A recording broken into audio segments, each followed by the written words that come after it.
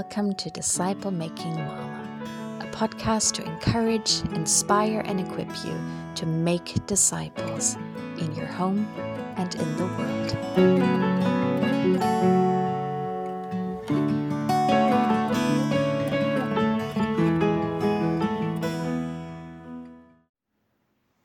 Hello and welcome to yet another episode of Disciple Making Mama. Today it's not only me, the Disciple Making Mama, but also my husband Hanu. Hello everyone. And nice to be here again. Yeah. It's my house. I'm not always here, but I'm usually here. But it's nice to join you again. Yeah, and as if you've been listening to this podcast for a while, you know that if Hanu is on, things are going to be deep and things are potentially going to be slightly controversial in some places, but things are also going to be personal. And today, I think, is going to be all of those things. We just prayed because we are aware that this is potentially a very heavy, a very personal topic that we're talking about, but it is also an exciting one. It is one that demonstrates and proclaims the kingdom of God like very few things.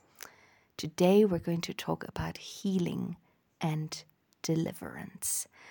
And yeah, if you'd told us a few years ago that we would be sitting here in our living room on a Monday night and going to be sharing with the world about healing and deliverance, we would not have believed you, because this is really not something that we grew up with. This is something that we desired for a long time because we saw it in the Bible and we saw the need for it all around us, but we really didn't know where to start and what to do and what to believe. And God has just taught us a lot.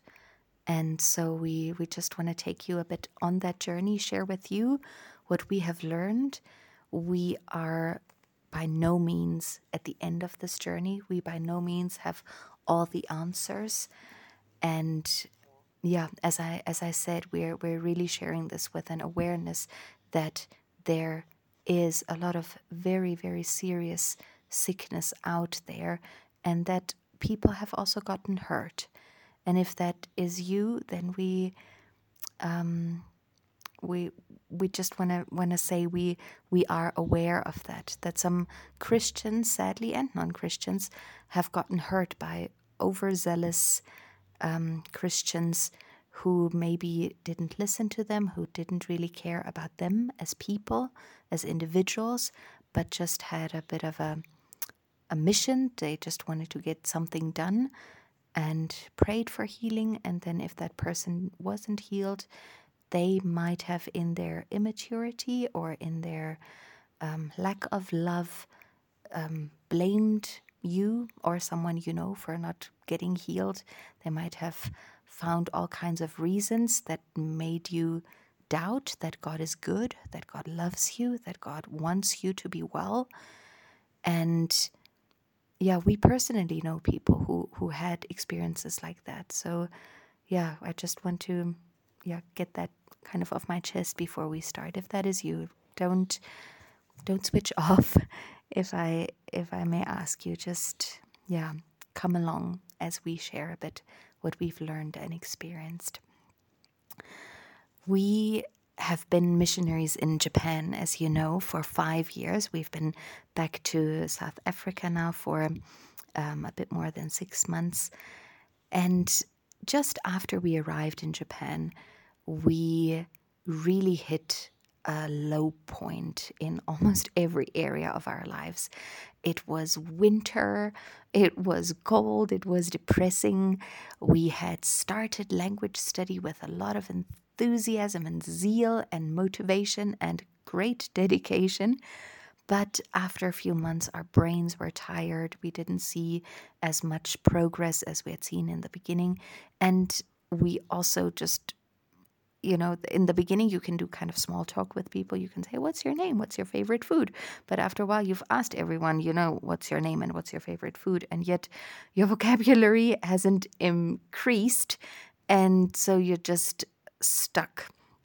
And we felt very stuck in many areas because we had gone to Japan to share the gospel. And now we couldn't even share the most the smallest thing about the gospel. We couldn't even say God is love or something like that in the correct Japanese form. And round about that time, we met a man called Saito-san.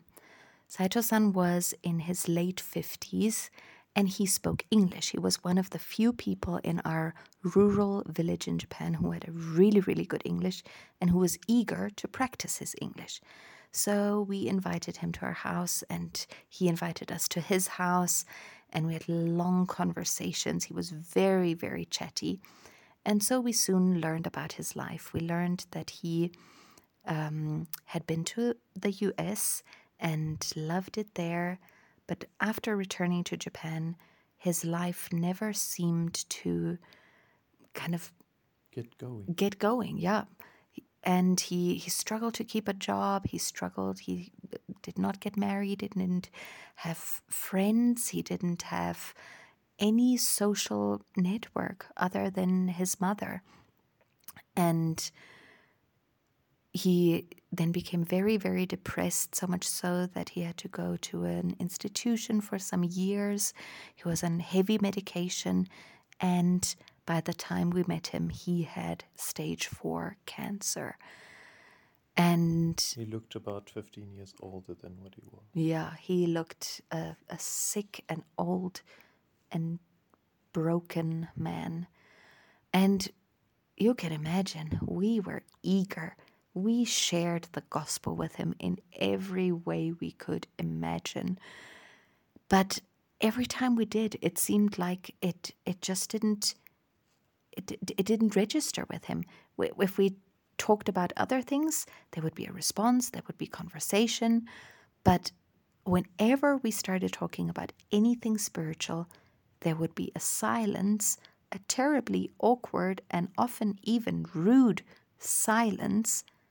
And then he would say something like, "Oh, I think it's going to rain tomorrow," or something completely off topic. It was like playing tennis, and you're hitting the ball to each other in conversation, and suddenly you hit the ball straight to the person, but they just don't hit it back.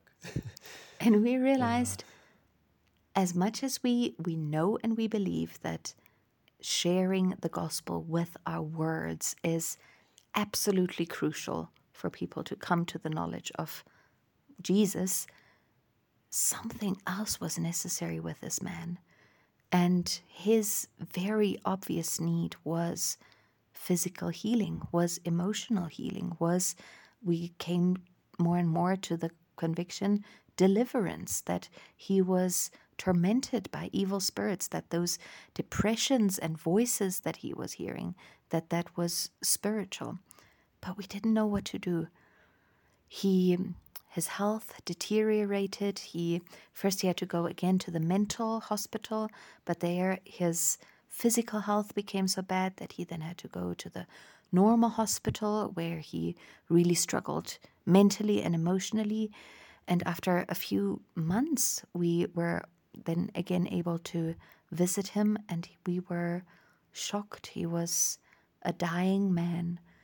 And again, we spoke with him. Again, not much seemed to get to him. We prayed that God would heal him. And he died. And that was really shocking for us, because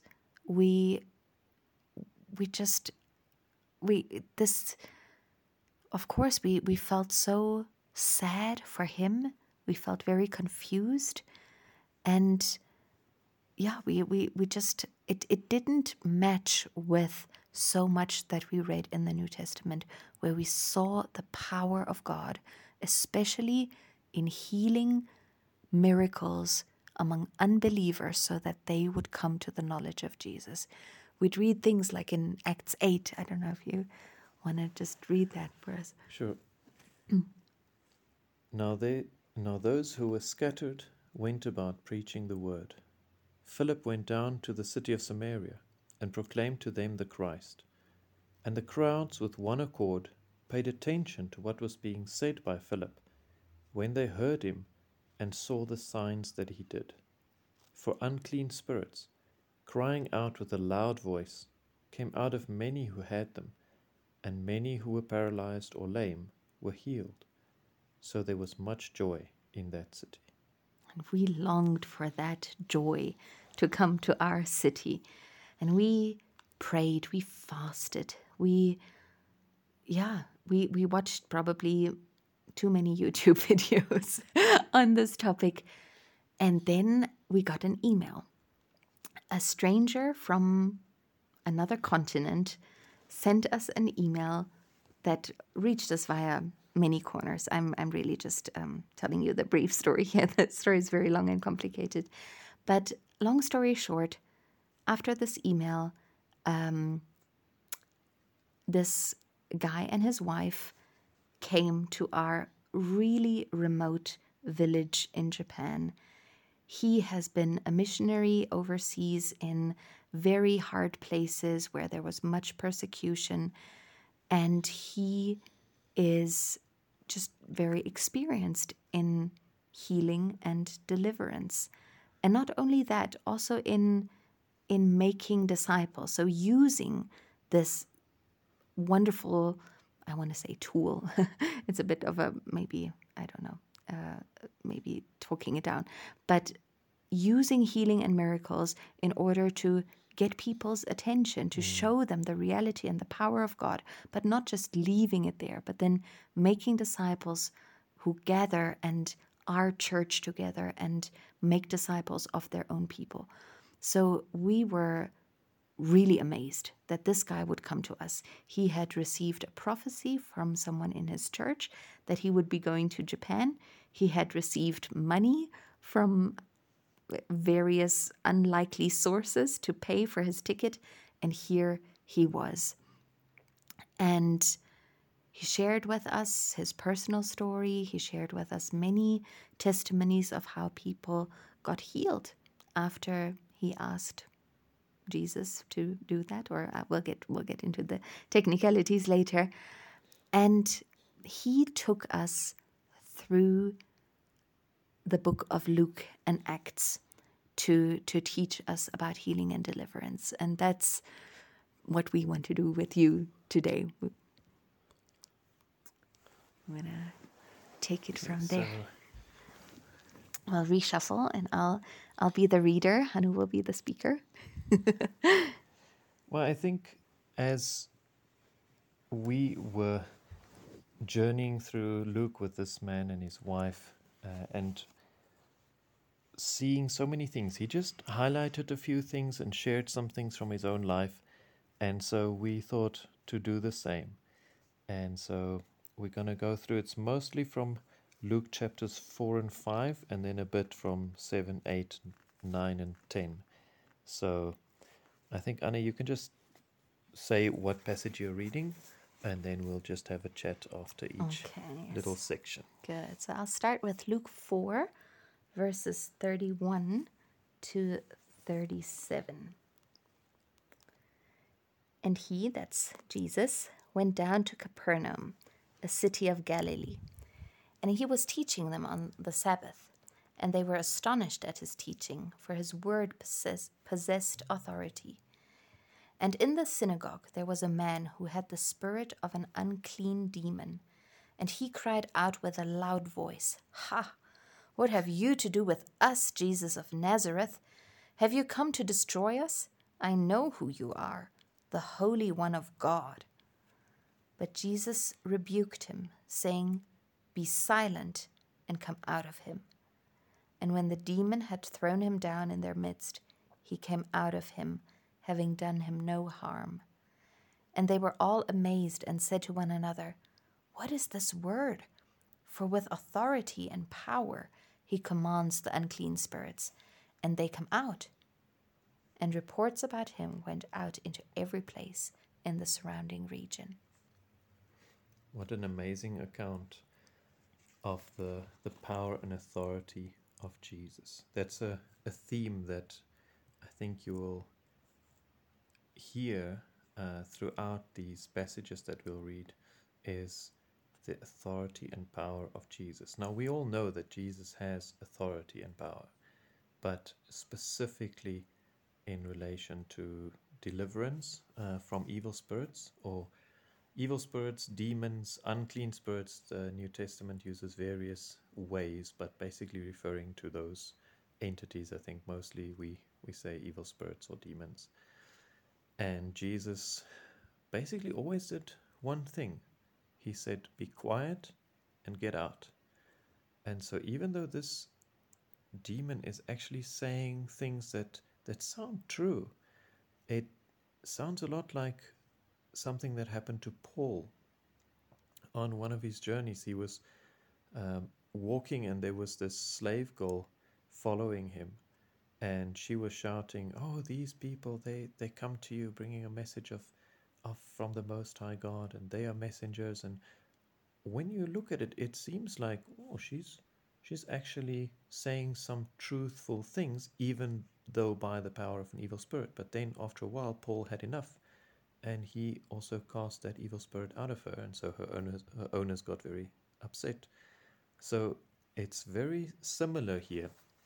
And I think one thing that I want to pick out from that is, whatever the enemy comes with, we just say, be quiet. We don't want to hear anything.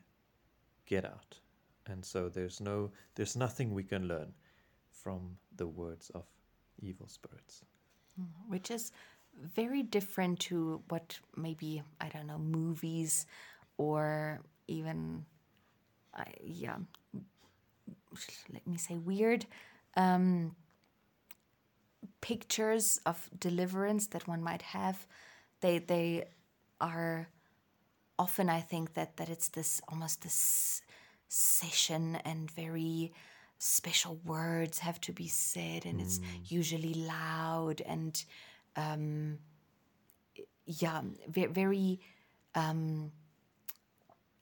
a lot has to be done by the person who wants to deliver the person who's oppressed by a demon. But we see Jesus not doing any ritual or anything like that. It doesn't seem very special. It doesn't seem very special. He simply says, be quiet and get out. Which I think was very revolutionary for me. Let me just speak about myself. When, like, even being in ministry already, I was mentoring various people, and then one of the girls that I was mentoring had also had experiences of demonic oppression. It was related to her having relatives who were very much in the occult, and they took her along to certain things that they did. There was also sexual sin involved, and she said to me and the counselor that was with us, that I'd taken to help me because I was really feeling quite out of my depth with the situation. She said, I know that there are demons that are making me do things. I know I'm oppressed by demons. And then the very wise, godly, elderly counselor said, oh, if that's the case, then we have to take you to a specialist. Then this is going to take a long time. This is not something that is dealt with easily. Now we see Jesus. Of course, one could say, yeah, but this is Jesus. Jesus can just say, get out. What are your thoughts on that? I think we will answer that question straight from some of the scriptures that follow.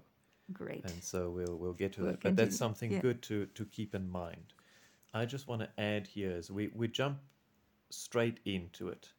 But perhaps for some of you, this is a bit like, we know that obviously in the Bible, demons were there and Jesus had authority. He cast them out. Great. Same thing in the book of Acts with the early disciples. But is it still a problem for today? And then others of you might be listening to this and think like, oh, I can skip this podcast because this is so trivial. This is so obvious. And so there's a bit of a gap between the two groups in the Christian circles that we've been exposed to. Some people just find that, but of course, this is just what we do. And for others, it's a bit weird, it's a bit scary, and it feels a bit like, but isn't this for specialists? We shouldn't be, don't poke in the bee's nest.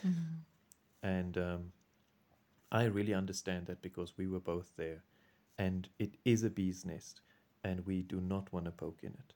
But we want to follow Jesus, and we want to do what he has told us to do and use the tools that he's given us to do it with. So it's not a stick, and so we're not going to poke in the bee's nest, but we are going to discover what Jesus did command us to do. So, yeah, let's go on to the next passage, which is just the next 2 verses. Okay, so after now having cast out this evil spirit, Jesus arose and left the synagogue and entered Simon's house. Now Simon's mother-in-law was ill with a high fever, and they appealed to him on her behalf. And he stood over her and rebuked the fever, and it left her. And immediately she rose and began to serve them. Now when the sun was setting, all those who had any who were sick with various diseases brought them to him, and he laid his hands on every one of them and healed them. And demons also came out of many, crying, "You are the Son of God." But he rebuked them and would not allow them to speak, because they knew that he was the Christ. Okay, so that was Luke chapter 4 from verse 38 until 41. Yes. So interestingly here, right after this, Jesus goes to Peter's house to his mother-in-law. I think it was his house, right? Yeah. And Jesus goes and she has a fever. Now, I don't know how many of you would, if you enter a house and you hear there's somebody with a fever, walk up to that person and rebuke the fever. But that's what Jesus does. He goes and he rebukes the fever, and it works. The fever leaves her, and this lady is joyful and happy and gets up and serves them. That same word appears just 2 verses later, where Jesus rebukes the evil spirit. So the same word is used. And if you just skim over this passage and you don't quite focus on what Jesus is there to do, if you sort of miss, was this somebody that was sick? Was it a fever? Was this some evil spirit? Then you might have trouble figuring that out from the second half of the verse, because Jesus seems to do the same thing with both. He rebukes them. He says, get out. He says, leave. He says, be made well. And so Jesus uses this language of authority, of course, because he has this authority, and speaks to the sickness and speaks to the evil spirit, and they all obey him.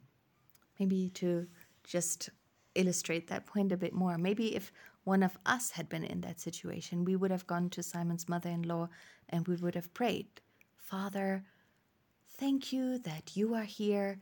We ask you that you now please touch this woman and that you please make her well."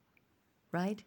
But that's not what Jesus I've prayed does. many prayers like that in my life. What does Jesus do in contrast to that? Yeah. So Jesus doesn't talk to God about the sickness. It's very obvious he doesn't talk to God about the demon, but he then also doesn't talk to God about the sickness. He talks to the demon about God. He talks to the sickness about God. He uses the authority he has from God when he speaks loud and clear, speaking to the sickness, speaking to the demon. Okay, so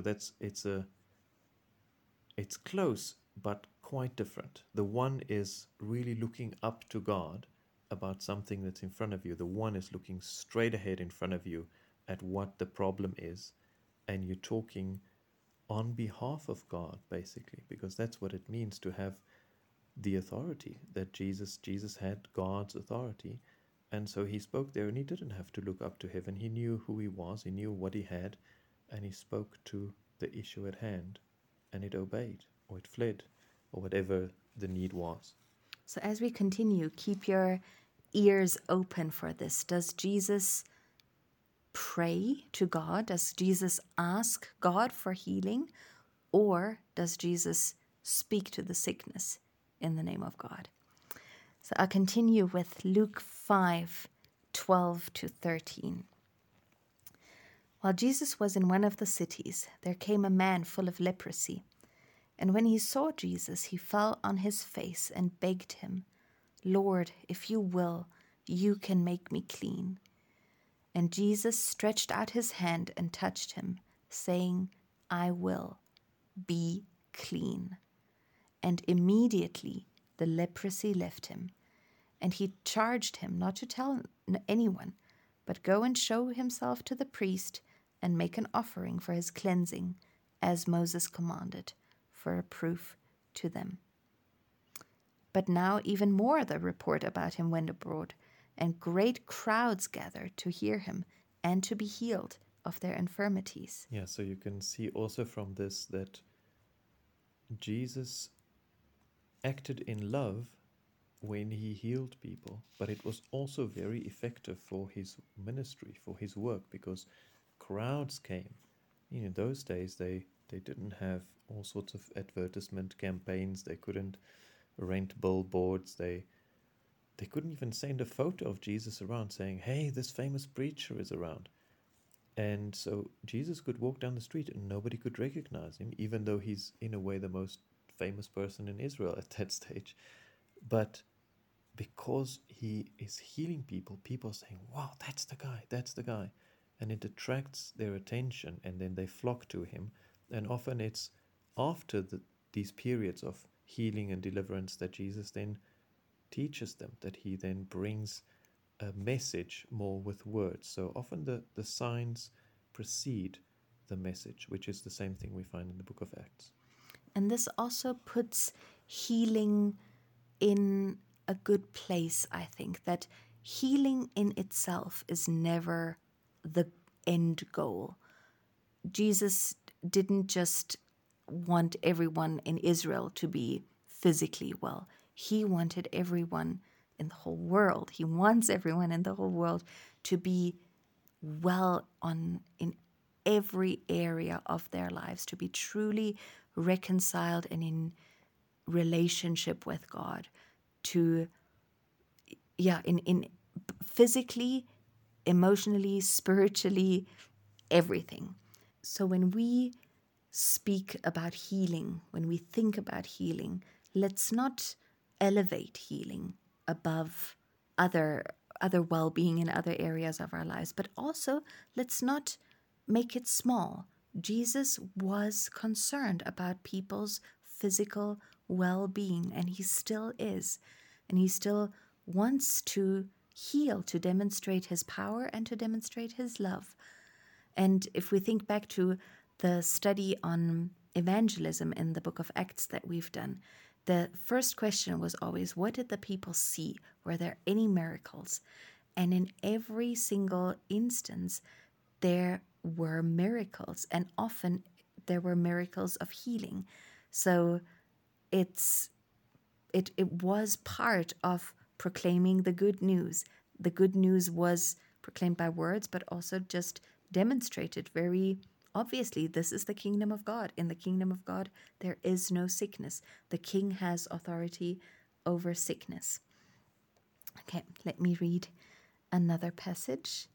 Luke 5:17-26.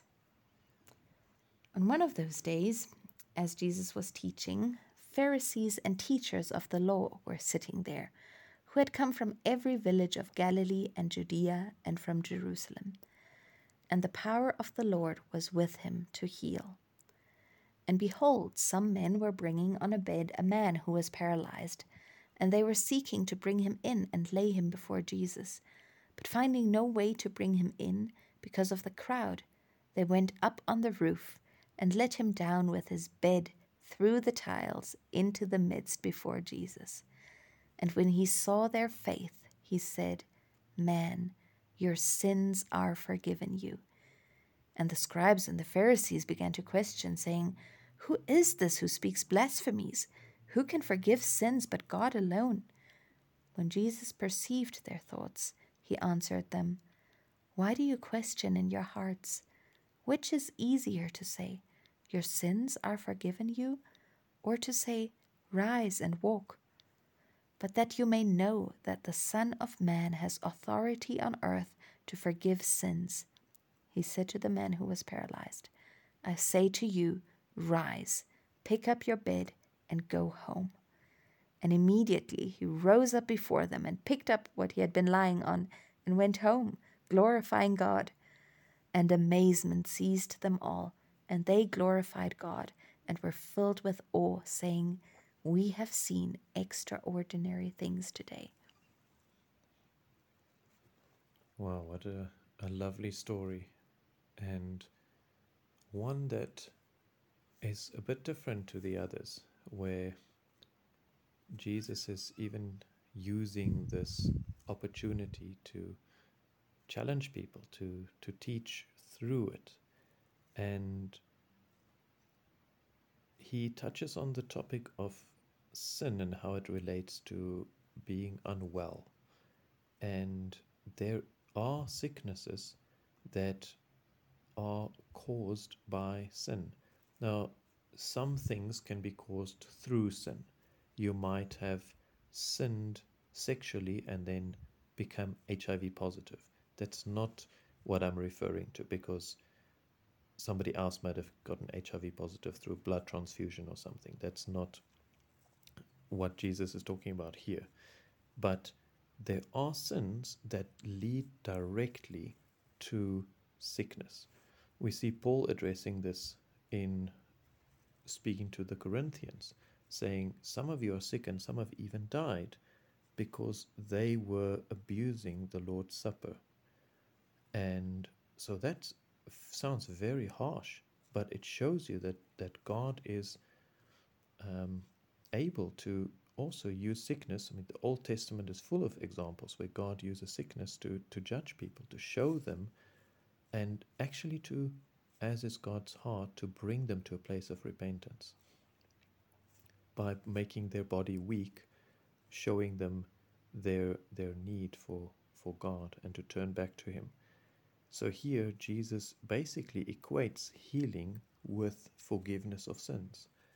And I wish we had more details on exactly what was happening there, or exactly why he said that, or if we could ask Jesus to give a commentary on it now, but we don't.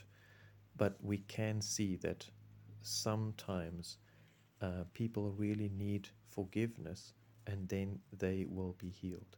And so in healing, we also should be careful to note that people might not be healed if they have sin in their lives that they're not repentant of.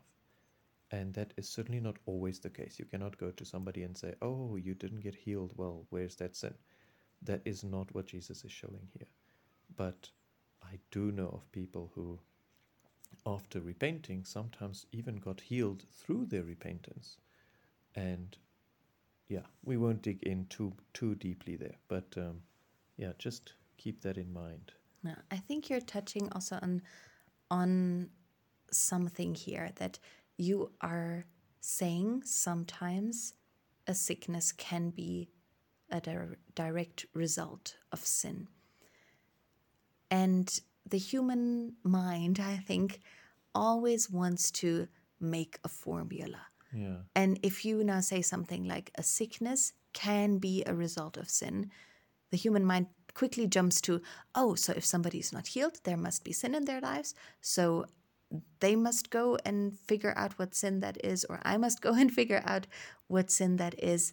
However, we do not find that formula in the Bible. The Bible does not say that, if somebody does not get healed, certainly there is some sin in their lives, and that is the reason why they're not being healed.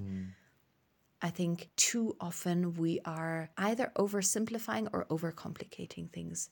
But when the truth is somewhere in the middle, and there are so many truths in the New Testament that are like that, so many things where if you just jump to one thing, you'll get it wrong. We really need to take every situation as it comes. We need to be attentive to the voice of the Holy Spirit and not just jump to conclusions and not jump to simple explanations.